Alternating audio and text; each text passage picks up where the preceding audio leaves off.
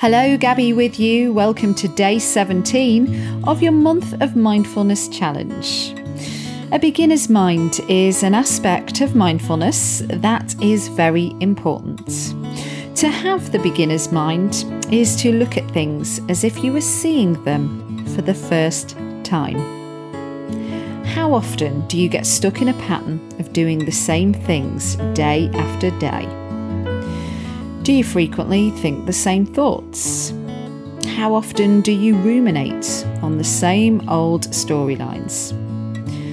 Are you haunted by indecision on the same problems? And do you hit up against the same resistance to getting something done? Consumed by various cognitive biases and limiting belief systems, your range of possibilities can quickly shrink to a restrictive view. A beginner's mind can help us to see things in a new light rather than automatically respond to them with the same old patterns of behaviour. This is because we are letting go of and not using our automatic everyday interpretations of people, things and events. Another important part of developing the beginner's mind concerns getting rid of the been there, done that concept that seems so prevalent nowadays. It may be true that you have been there and you may have done that, but perhaps your conception of reality was not the whole big picture, if you will. Living as if we always know is a tremendous handicap that keeps us out of the present and living in the past. It doesn't allow us anything new, no surprises, no insights, no discoveries. It doesn't allow us to unlock and understand any of the mysteries of the present moment. And it keeps us frozen in the judgments of the past. When you are new to something, you don't know anything about it. In order to open your mind to learn and develop understanding, you adopt a unique mindset. In this state of mind, you are free of preconceptions, free of expectations, filled with curiosity and open to a world of possibilities. Just think back to what it's like when little kids learn something. They're overflowing with questions, their imaginations run wild. Kids ask both simple questions that are obvious and profound questions that you've never considered. Cultivating a beginner's mind gives you the opportunity to see the world around you with fresh eyes. To cultivate a beginner's mind, we need to let go of preconceptions about how things work, eliminate expectations about what will happen, fill ourselves with curiosity to understand things more deeply, open ourselves up to new possibilities, and ask simple questions.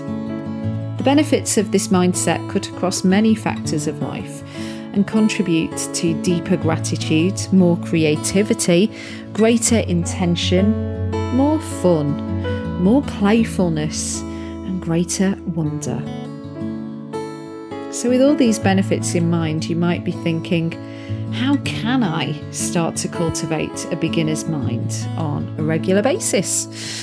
Well, I've got 2 exercises I'm going to share with you now to help you on your journey. Exercise 1. Drop all of your false identifications about yourself.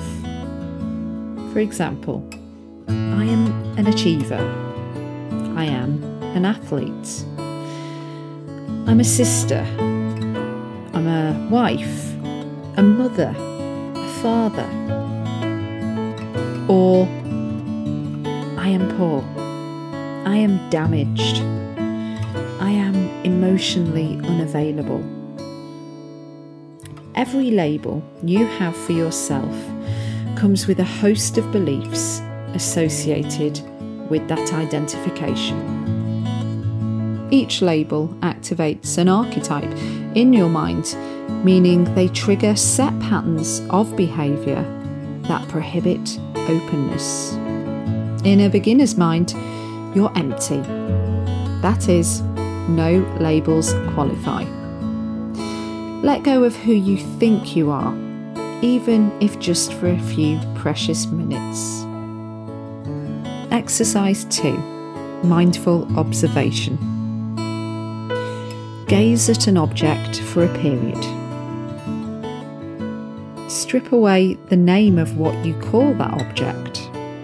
For example, pen.